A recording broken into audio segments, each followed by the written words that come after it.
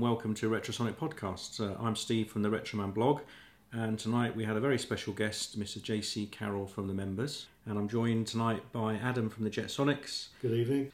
And here we start off talking to JC about his experiences with punk rock. Well, the problem I think sometimes is that when they say you're a punk band, they expect you all to, to be spitting at the audience and smashing things up, and having a leather jacket with loads of studs in it. And a Mohican, and be 80s punk, or sort of a cartoon of Johnny Rotten, and it kind of puts a lot of people off, I think, But also into the 80s, it became into the hardcore scene, and that's something that really wasn't what we were doing, And we were part of the original punk thing, but 80s hardcore wasn't. It was about screaming, letting out anger, playing really fast, and just wasn't what the Members were doing, And so it's sometimes difficult. People say, "Oh, he's in a punk group," and they think we're going to start smashing a pub up, And it's nothing like that, I think we're a kind of 70s rock band, that started in punk, I suppose. I liked your one, New Wave. Is quite good. I quite like New Wave. Yeah, I quite like New Wave, but obviously it's quite old than New Wave now. It's retro right, New Wave. That's a good one, retro New Wave. New Wave, yeah. But I think with the Members, I think they were always musically, right from the beginning, a little bit separate from a lot of the punk bands, weren't they? I mean, you were doing, as I said, along with the Ruts and the Clash, but you were doing sort of that reggae influenced stuff.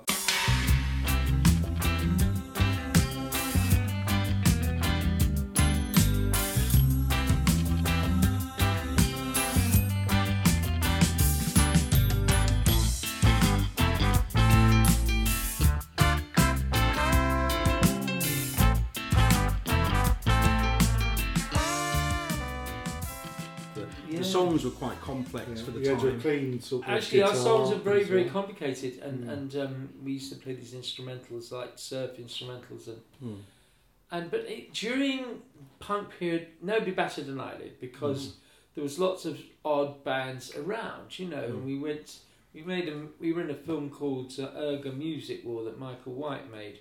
Oh yeah, that's a great movie. Yeah, it's a really great film, and we recorded our bit in Los Angeles, and there was Wall of Voodoo and XTC and they just had lots of, and that was punk. And that was new wave of punk, and it was just millions of different types of bands. That's true. That movie was fantastic because it did sum up everything. You had the Cramps.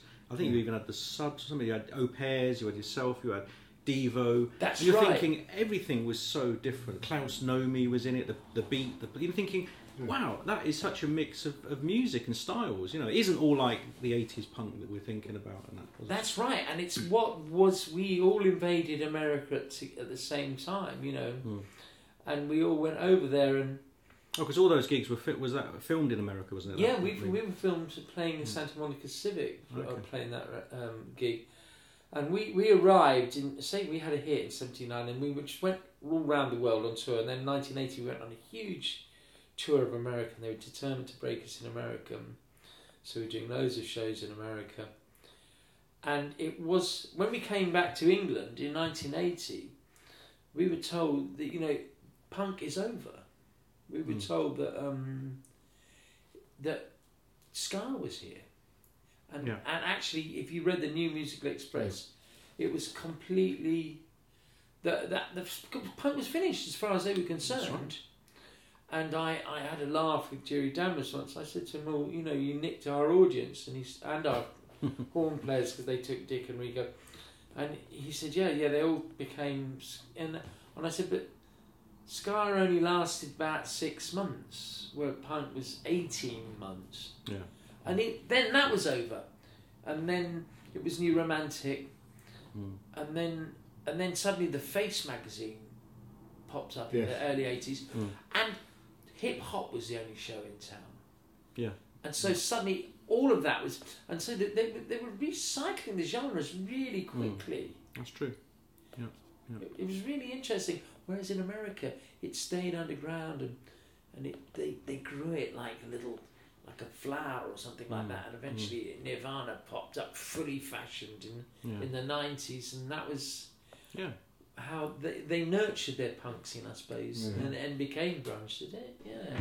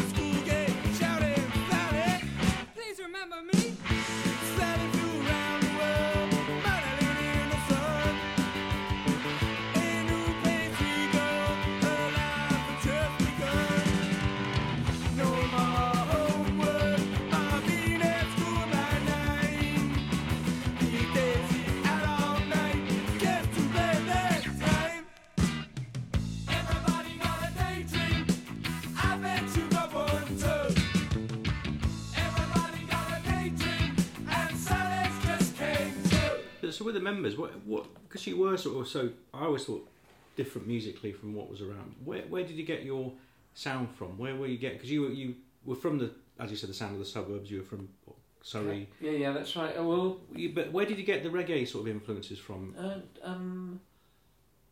I really like reggae. I actually there was a funny Virgin Records used to have an upstairs room in Oxford Street. Used to have a little room, a little record shop, and in the early 70s you could buy all records you couldn't get anywhere else, and you could get Velvet Underground records and Big Youth records and Iroy records, and you couldn't get them anywhere else. You couldn't get them, and Virgin was a really good retail outfit, and so we got really interested in this Screaming Target by Big Youth and all these really mad records. So we were buying Velvet Underground, Stooges and reggae records because they were really very different from the classic dinosaur rock, I suppose. Yeah. It was the peak. And if you listen a bit to John Peel, was he starting doing stuff like that already? Dropping a bit of Big Youth now and then. When did he start? John Peel start playing his records? I think he must have been doing it earlier than the punk thing, wasn't he? He was doing it in 75. I was brought into his. I was having a drink in Maida Vale one time, and I bumped into his producer, a guy called Chris Lysett, and I said, I've got a new record out. And he said, well, come with me to the BBC. And we jumped in a car. It was amazing. And we went up this, and it was like Rapunzel. We went into this funny little staircase in Broadcasting House. And right in the top corner, it's like a spider in his den, was this guy, John Peel. And he was a lovely man, Yeah. But and so I was in the Holy of Holies, where he broadcast to a rat nation. So I suppose the early members' sound came from sort of the mad stuff that was on John Peel's, because it was the mid 70s was quite interesting time. I thought, disco was big. I mean, disco was huge in 1977. You think it's the time of punk, but actually disco was massive. But it was a very interesting time. So there was bits of disco, I suppose, in the members, and bits of reggae, and bits of surf, and just bits of everything really all stuck together.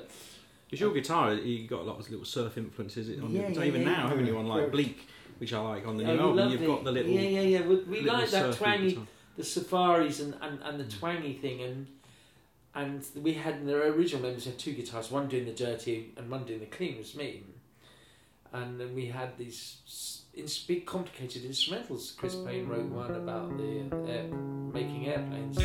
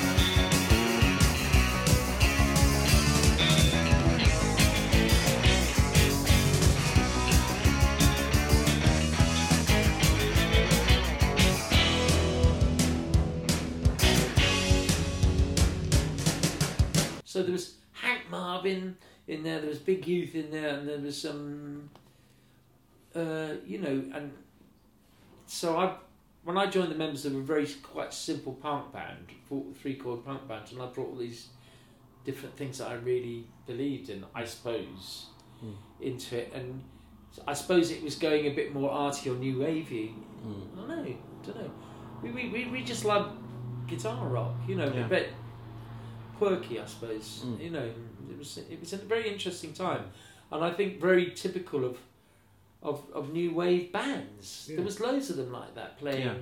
Well, like you said, Graham Parker, you'd get the same people going to see Graham Parker as going to see you, right, as going to see Pragvac, as going to see anyone. XTC. Yeah. Or Stranglers, Yeah. They'd be accepting all of it. That's right. And this idea, that punk rock was this homogenised sound that was just like the Ramones, which it became. Yeah. The 3 chords and a leather jacket and skinny trousers. I mean, they did it fantastically. What do we call this thing that people call punk? It wasn't really punk as what people know it now. It was sort of new wave, or it was... I quite like the word new wave. It's not used very often, is it? Not now. I mean, I think new wave, you tend to think now of like the Knack or those sort of bands. I used to have quite a disparaging name for it. It was called Thin Tie. Thin Tie, that's right. Yeah. And I used to call Block Party and what was the other Scottish group with the disco beat? Franz Ferdinand. Yeah, I call them Thin Tie. Thin Tie, yeah. It is. Yeah, that was. It was a little thin tie. Yeah, you need to be careful about that. I know, because you got Thin Tie. The Jetsonic. That's you.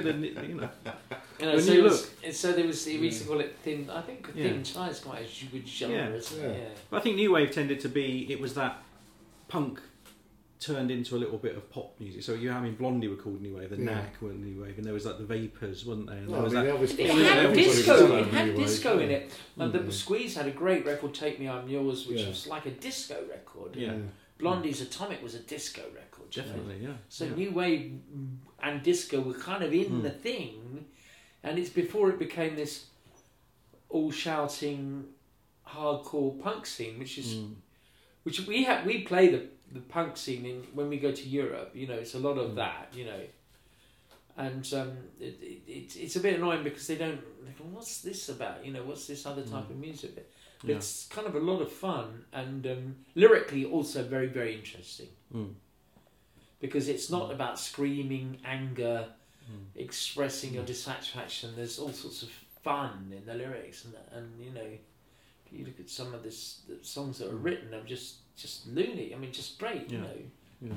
No, it's a good point. I mean, I think if you think about the punk scene at the beginning, I mean, we talked about TV Smith on our last podcast, and he was saying that they had a problem with their second album, and that they brought in synthesizers, they tried to do different production, they tried to write their songs, and it just flopped. It didn't work at all. Because everybody wanted the first album. It was like, you had to change, and the thing was either you stood still, or you had to make interesting movements, because if you stayed and made the same identical type of records, you would be in that kind of ghetto. So, and also everybody was growing up musically, you know.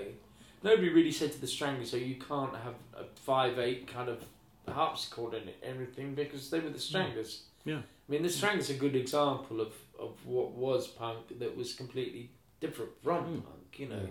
You would either pander to the hardcore and just do exactly what they wanted, or so they had an album with synthesizers and everybody hated it. Yeah. When it exploded into the suburbs, that's when it became big time, because then, until then, it was a real cliquey thing of central London, you know.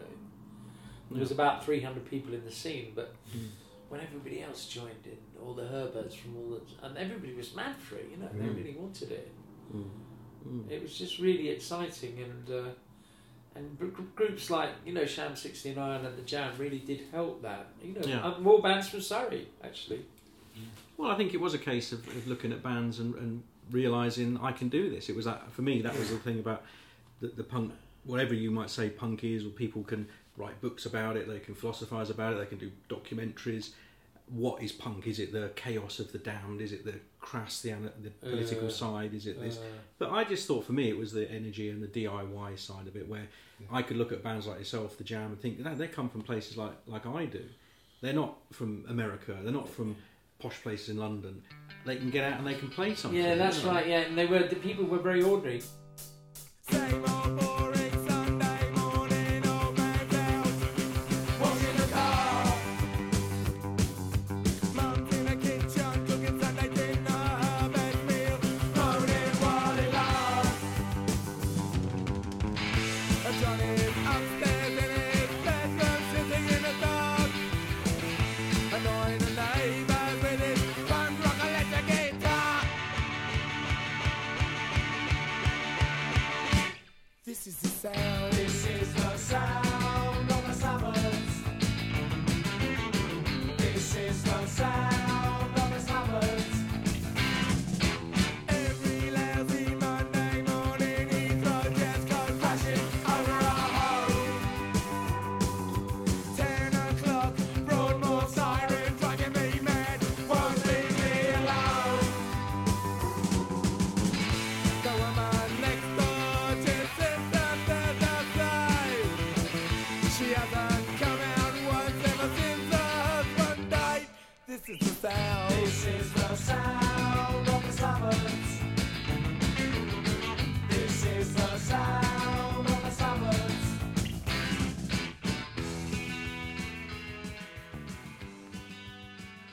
There was a lot of people who were desperate to try and pretend to be Londoners or Cockneys and from the city, and there you are talking about life in the suburbs. Well, that was really a really important thing we made. We decided that everybody, all the punk groups, would rush into London. They wanted to get their photo taken against a brick wall and look like they were inner city Cockneys and stuff like that. That's right.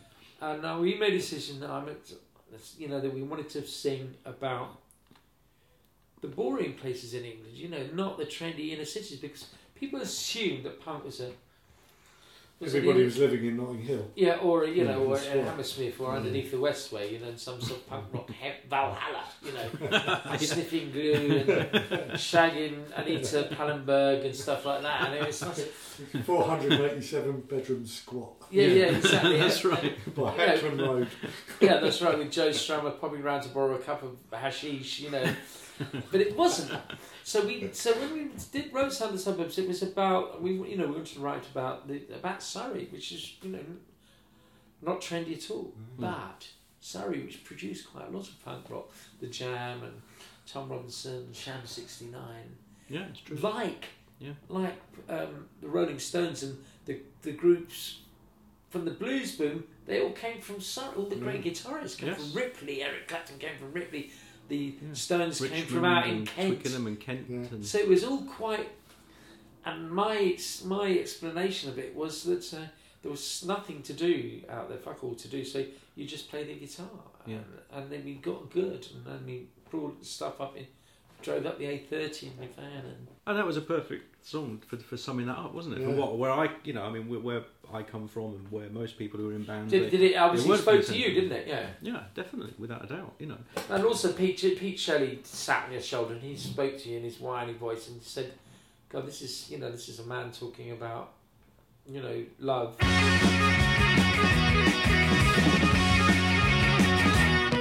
in love again. Been like this before. I'm in love again. This time's true, I'm sure. Don't wanna end up like a 9-day wonder. I've been hurt so many times before. So my darling, I will never leave you. It's in my blood to always love you more. Love you more. So you were involved with that Punk Britannia series a little bit, were you? That was on the BBC. Yeah, I did an hour-long interview, and they told me that it was going to be not just about the Sex Pistols and the Clash, and I felt it was a little bit too much about the Sex Pistols. I felt that. I thought the first programme was good about the Dr. Feelgood and the pub rock, and I thought the main programme was a bit disappointing because I was expecting to see a little bit more about the variety in punk, the Slits, X-Ray Specs, yourself, the Stranglers, the UK subs, and they don't get a mention. Bands from Harlow and Romford and Hastings and they were brilliant, and they all sprung up, and they were all really good, and there was just thing like at the back of my hand, the Jolt, there was lots of jam style bands. There was lots of really interesting little mod combos and all writing really good songs, short, sharp pop songs. I mean, it was the rule of the pop song. Suddenly the pop song came to the fore. That's what New Wave was about. Yeah. All these brilliant, short, sharp songs. Well, it's the rebirth of the single, wasn't it, as well?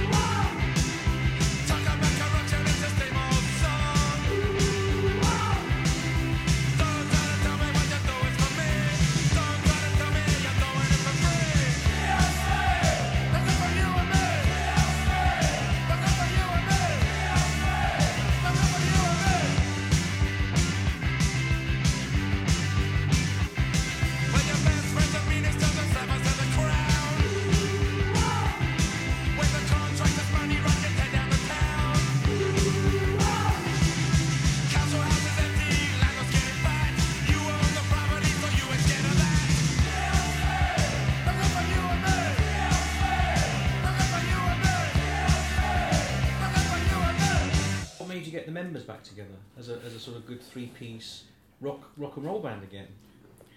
Well, because there was Nick Tesco wouldn't do it for years, and when I was 50, I got all the bands I've been in the last all my life to get that 3 different bands together, and it sounded good, and that was in 2006. And then people said, well, why don't you do some more gigs? And Nick's not well enough to do shows, and also he doesn't really go out and play in bands much. He's been a journalist for a long time, and so eventually we just bit the bullet. Nigel, the other guitarist of the members, was going around the world with the Vibrators, and we were a bit jealous, saying, we want to do it as well. So we put it back together again, and we got tours, and we got to play huge shows at the Isle of Wight and Glastonbury, and I really enjoy it. Yeah. How do you and Chris find sharing the vocals and that? That's great. I mean, that's really works well. He does probably a bit more than me, and I love just being able to play the guitar. It is the dream of a man of my age to be able to play with a great drummer and a great bass player and go out and turn the Marshall up to 11 and really rock out. It's just really good fun. I suppose with the England members album, I've tried to make a punk album, make it more punky, and it's not as punky as it could be, but I thought, I've got to make a punk album because I've been making lots of different records, so... But it's not really hardcore punk, No, I think it's sort of classic members, isn't it? I mean, you've got the mix of everything on there. You've got a bit of the heavier songs, but you've got the reggae, you've got the different styles. Yeah, the new bloke on drums is quite good. So how did you get hooked up with Rat Scabies to join? Right, we had a really brilliant drummer who lives in Ealing called Nick Cash, and we were about to go to Germany, and Nick phoned me up and said, I've got a heart problem and I need to have some stents put in and I can't do the tour.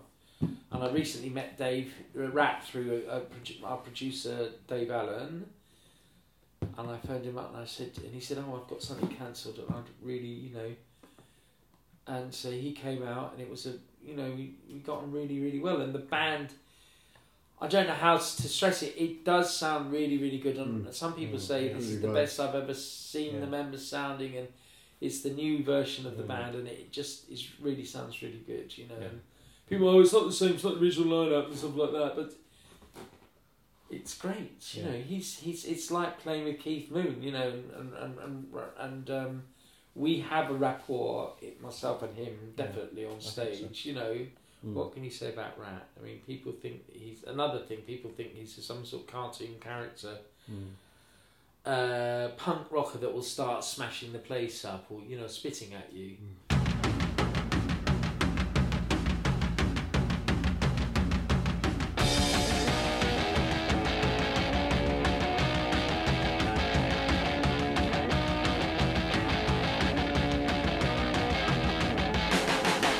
It's not the first band you've been on, is it? Pardon? When you briefly in another band with him? Oh yeah. We and Rat had a band with Secret, Dee Dee Ramone.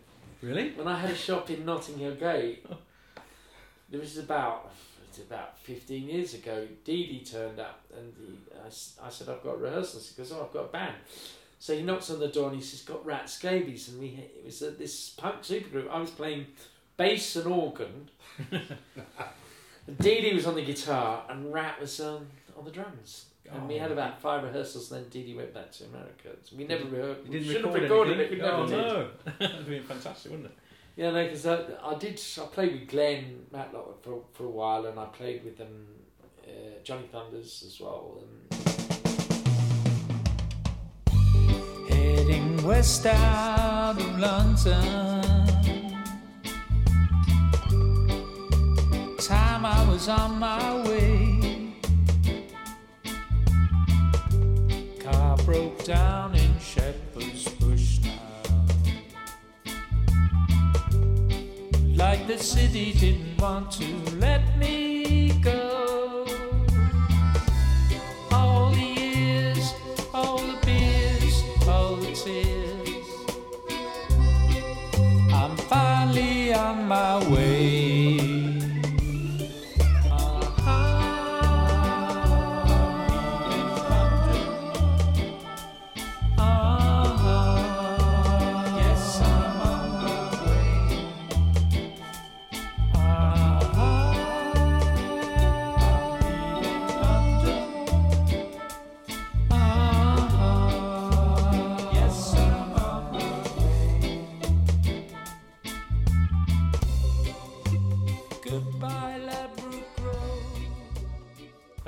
Songwriter, I mean, I only started writing really seriously about 6 years ago, and since then I've made about 6 records.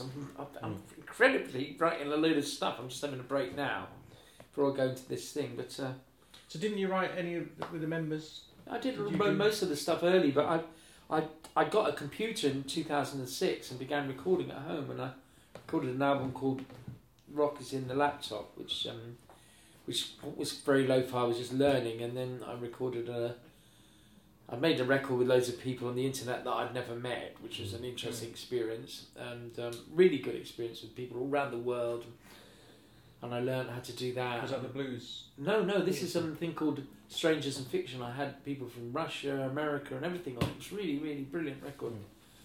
And then the blues is an extension of that, and I did my first concept album, New English Blues Volume 1, and then I started working Volume 2, and then I wrote this opera called Goldborn Variations, which is a proper sort of 28-minute piece, which is great, and I've got the bass player from Pink Floyd, Guy Pratt, playing on it. It's a really great piece of work. I mean, I think it's one of the best things I wrote. Started off as a song called Goldborn Road, and then we had a jam in the studio. I thought, oh God, this is another bit, and so I added it, and then it became the Goldborn Variations, which was sort of spun on the Goldberg Variations. And so so I find myself in 6 years having 6 or 7 albums I've made. Yeah. And I'm motoring, and just really excited about the internet, and this is why I really love your blog and listening to it, because this is the way things happen, Well, I think so. I mean, it's an extension for me of like I said, probably as a musician, of finding a new lease of life. I mean, I was doing a fanzine in the 80s when I was stapling it together, and Tipex and Letraset, and I'm not computer literate, but then you find out that actually you can use a computer and you can do all that again, and you get, there's something about computers, I always think it's not real. I don't get the emotion from it. No, it's a musical instrument, it's a printing press, it's everything, Yeah, it's everything in one, isn't it? And you can get a new lease of life from it. And you can spread your music around the world, Yeah. There was one track on the I had one track that was a big hit on this New English Blues Volume 1 album. And some guy in America said, I heard you were looking for stuff, and he sent me some bass and drums. And he was a progger, and it was a really great bass and drums track, and I just started playing, oh God, this is great, and it turned into this song called Caveman TV. I love that song. Everybody loves this Caveman TV song. It's like Hawkwind meets the Waterboys. I don't know what it's like.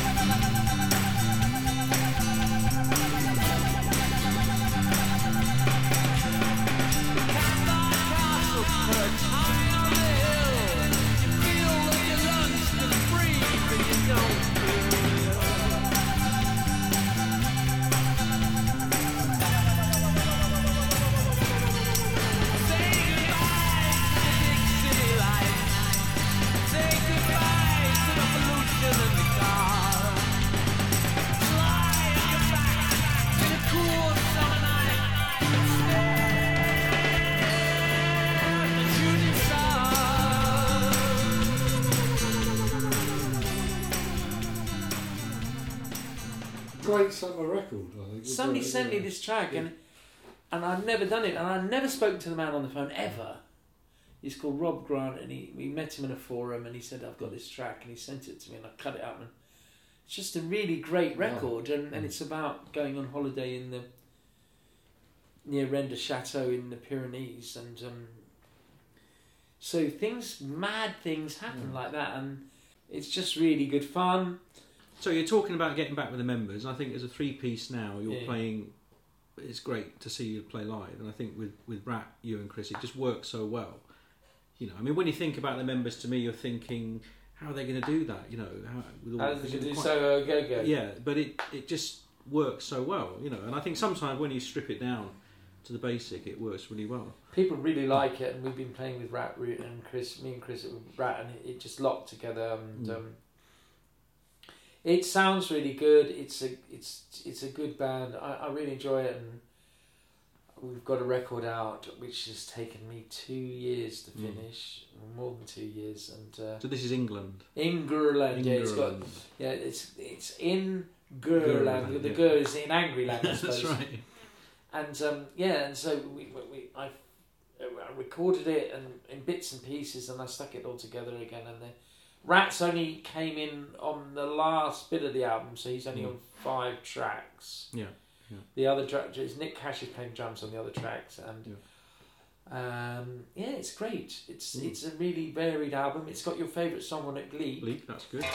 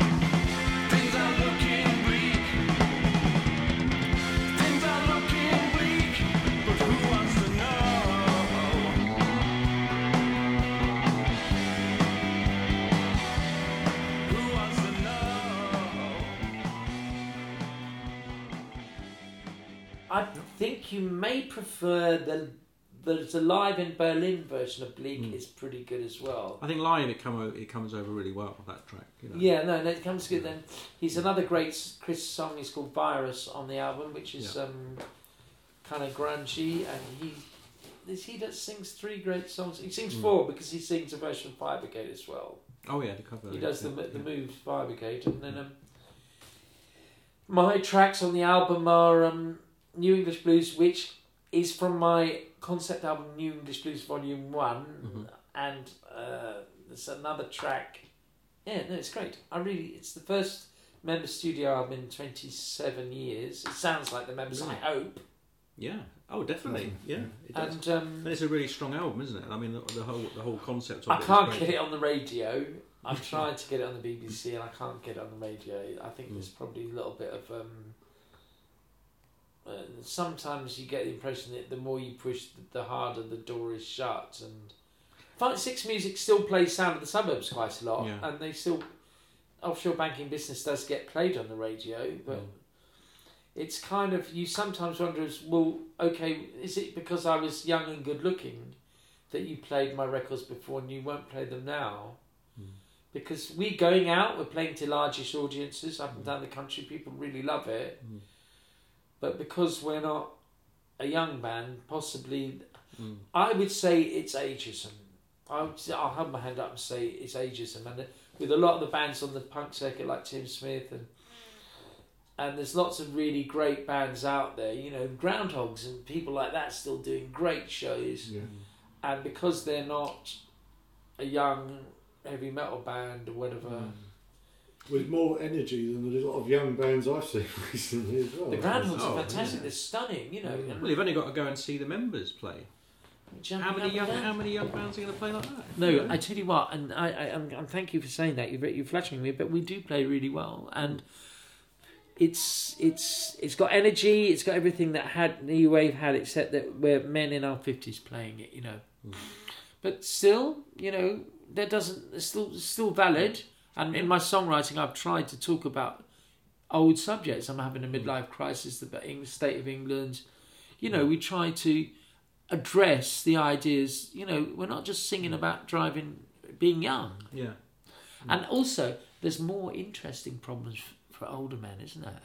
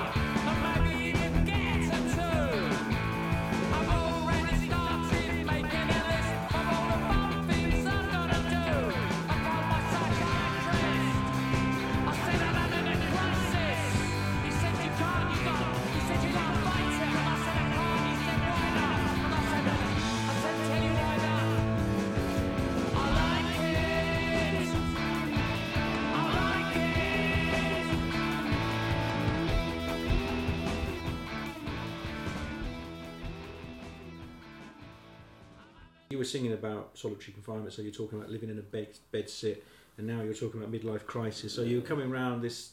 All my songs are very, very strongly autobiographical. All of them. It's either that or songs about places, and that's why I wrote a whole opera about NW10. A song called NW10 about my divorce, and then I've got a song about Goldbourne Road because I knew people in there, and there's something coming up about West Byfleet. So places where you're living, you know.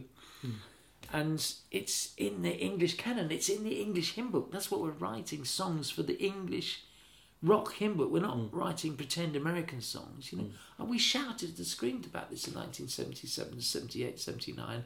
And that's why lyrics are so important.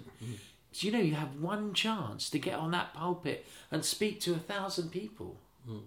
Don't sing I loved her because her hair was yellow, you know. Sing, you know, I'm living in Slough and I'm fed up. People want that because that's your one chance to say something, you know. That's true. And that's where you've got your blog. And it's quite like that. I quite like the way you write your blog as well. You've got a chance to say something, so you don't just say, yeah, it's really great, everything's really great, the band's great. You're just incisive, informative. This is what I've done. I've been to see that. It's quite interesting. Oh, thank you. Whereas which is completely different from normal rock reporting.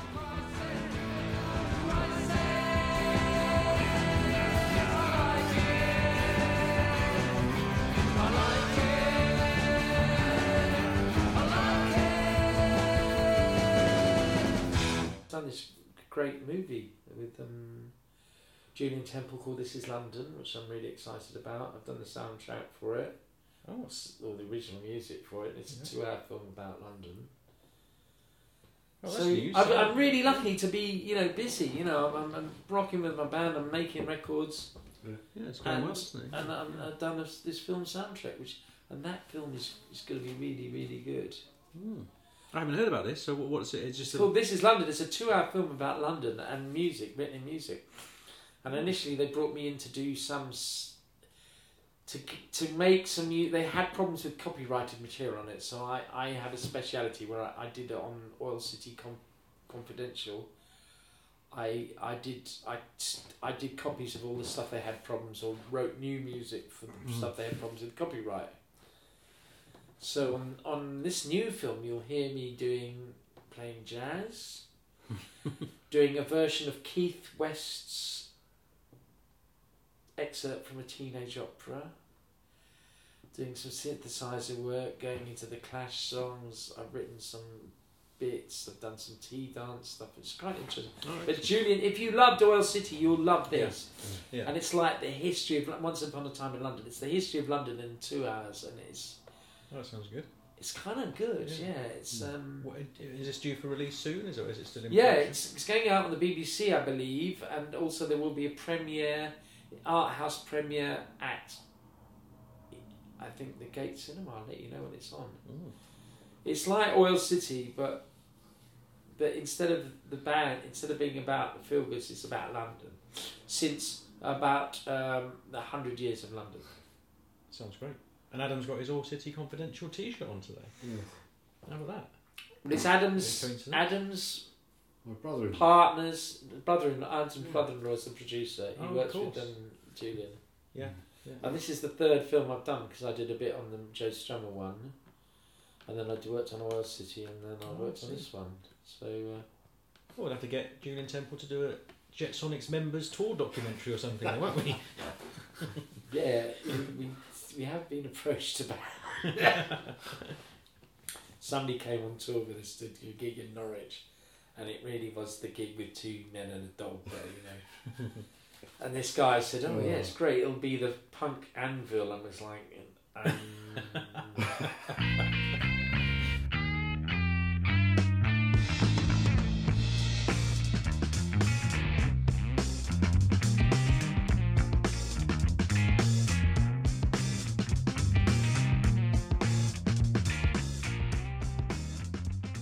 I went to a dinner party in Addlestone, and I was dreading it, and then somebody said, "Oh, you might like this guy who plays the bass, this old fella." And he started explaining to me that he'd been a session player in the 60s, and he played on Je T'aime, which is one of my favourite records. Oh, great, yeah. And then he played on this record called The History of... I can't remember the word. Histoire de Melody Nelson. That's right, yeah. Oh, he did. He played on that. Oh, wow, that's one of my favourite albums. That's right. Well, that is bass all the way through the album, isn't it? It pretty much hangs on the But he played this amazing bass style, and he's still got the bass guitar that did it. And I think it's a style that was copied by Air on Moon Safari and everything, you know. Yeah. And so I said, wow, I'd really like to come and record you. And he said, well, I've just got Logic on a computer and I don't really know how to work it. So I said, I'd like to come, I'll come by your place. He lives in Staines, as people like that do, by the river. But so I went round there and he started messing around, and then I said, oh, well, get the old Burns bass out, the one that he played on the Histoire de Melody Nelson. And he said, oh, it doesn't normally sound good. And I said, no, I'll make it sound good. And I fiddled around a bit. And then I heard it, and I heard, this is... And he said, yes, that's the sound. He's about 70, he's getting on a bit. So I said, do you fancy making a record? And he said, yeah, I'd like to make one, you know. And I played some electric piano, and so I think I'm going to be making a record with this guy. That'd be fantastic. I think so, yeah. I mean, he's called Dave Richmond, and he's a lovely man, and the bass just sounds great. Well, tell me why it's one of your favourite records. I don't know, I mean, I like French music. I like Serge Gainsbourg. I like all that French stuff, but I just particularly like that album. There's something about it, the whole mood of it, and it's.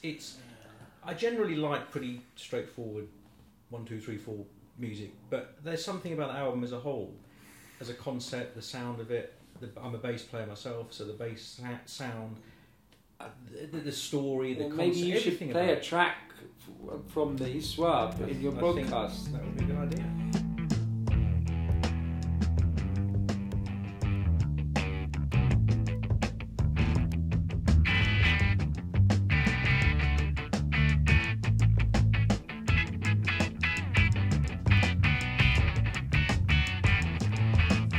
Mélodie Nelson a les cheveux rouges et c'est leur couleur naturelle.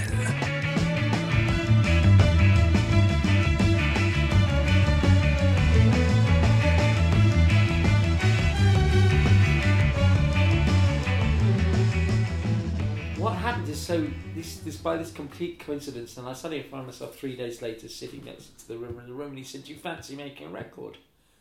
And I said, yeah, I think we should make a record, because I suddenly hearing bits of Moon Safari coming out, and well, this is where it's all from. And I love French music. I'm half French, and then I'd heard they'd redone it at the Jarvis Cocker redone it at the Queen Elizabeth Hall. Well, he's a big fan, isn't he? What they'd done is this other bass player called Herbie Flowers had pretended that he'd done all the bits that Dave had done. Oh, okay. Well, he's more high profile, isn't he? Yeah, but Dave's particular sound is plectrum bass, high up on the neck of the Burns Bison. Yeah. And there's just one bit which is like the orgasm where he pulls the note on Je t'aime. And it's just lovely, and I want to try and capture a bit of that. So, don't quite know what we've done. We've done one instrumental so far, and I'd like to maybe do a rework of one of those songs from that period, because I just kind of appeals to me, and as you love it, and it's got this kind of weird, mad, forgotten chord of music. Oh yeah. Well, I got they re-released that recently. Have you got the box set? Yeah. With the blue coverage. Yeah. It's just amazing. The whole thing behind it. I don't know why. It just captured me. And I mean, I love Paris. I love the music, the atmosphere of it. I love him as an artist. Fantastic character. Did you see the film, the Je t'aime film? The Gainsbourg, the movie Je t'aime. There's a movie called Je t'aime moi non plus, which stars Jane Birkin and Joe D'Alessandro. Oh, okay, yeah. And the final sex scene is Je t'aime. Oh, okay, yeah. And it's got a kind of Warhol-esque vibe to it, because it is really mad. It's about two gay rubbish collectors. Joe D'Alessandro and his boyfriend have a job, run a business collecting rubbish, and they're kind of good-looking, gay guys. and they meet Jane Birkin in a cafe, and he thinks he's a boy and falls in love with her. I mean, it's really seriously, it's like a Warhol movie, you know, it's kind of lots of, and then the final scene, they're making love in the back of his rubbish truck. And this beautiful song comes, and it is, I mean, Joe Driscoll became on, it's kind of weird timeline because he became one of the Warhol stars, didn't he? That's right, Yeah, he was in all of them, wasn't he? Yeah. Flesh and... Yeah. But I don't know how is this movie Je t'aime moi non plus, how that fits, but it's, I suppose, it's the missing link between the New York and Paris art scenes. Yeah. Avant-garde new wave. There you go, there's a new one for you. Yeah. Because then we're going back to the punk and new wave and how that's how, you know, it was connected to the Velvet Underground, and there was a hidden little underground river that went from the Velvet Underground. Anybody that liked punk, like the Velvet Underground and the Stooges, or if you didn't know about them, you went back and researched and said, And there's this kind of river that flows through rock and roll, but not necessarily through the commercial thing of it. It's just for the serious collector, you know, for the gentleman that likes his music, like a kind of weird pervert kind of thing. You know what I mean? Under the counter, you know. That's have you got right. that 13th floor elevator, 7-inch, please. You know. Yeah, because here we go. it had to be forbidden or unknown for you to like it, because you couldn't really like what was pumped out on. Do you remember you watched Top of the Pops? It's like shit.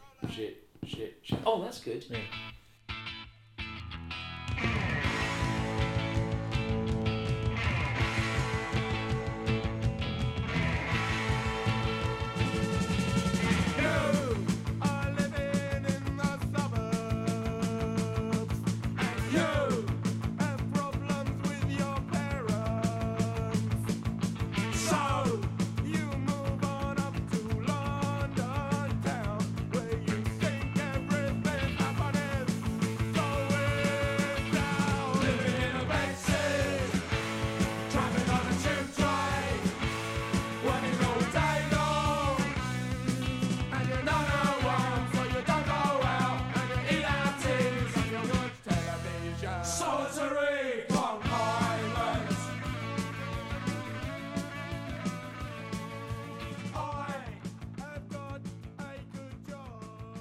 Suddenly you feel really, really artistically fulfilled.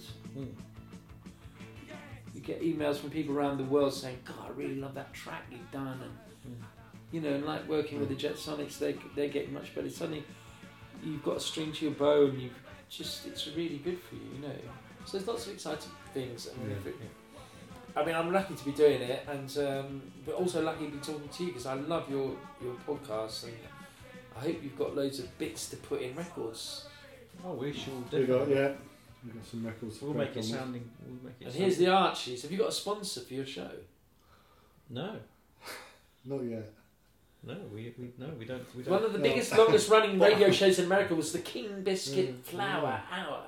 We need to do that, don't we? It may be. How about the Brentford FC? No, what product would men of our age be needing? Viagra. So, JC, thank you very much indeed. Lovely to have you on the pod. Dash, guys. Lovely to have you. And where can we catch up with you? Is it on the members? The Members Co UK or jccarroll.com. Okay. I'm there, and I just love the Retro Man blog. I'm going to run out the door now, and you can talk about me and say, "Oh, Thank you very much. Take care. Speak to you later. See you.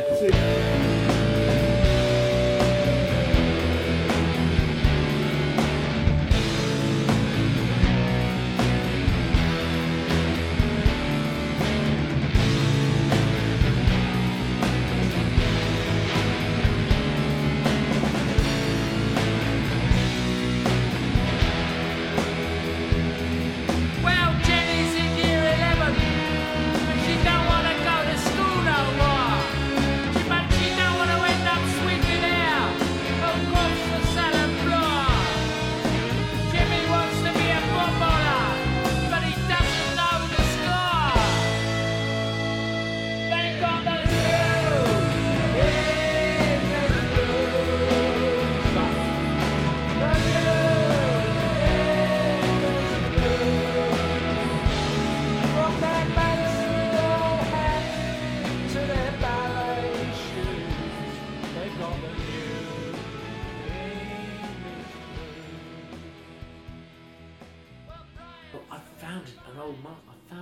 up of master tapes, a huge pile of them, and somebody's got this old master tape of Generation X and the Members.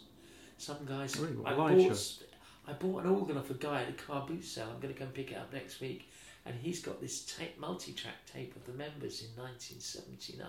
Oh, great! With a rare track that's never seen the light of day on it. Cool. So we have to bake bonus track for our next podcast. Yeah, you'll have it first.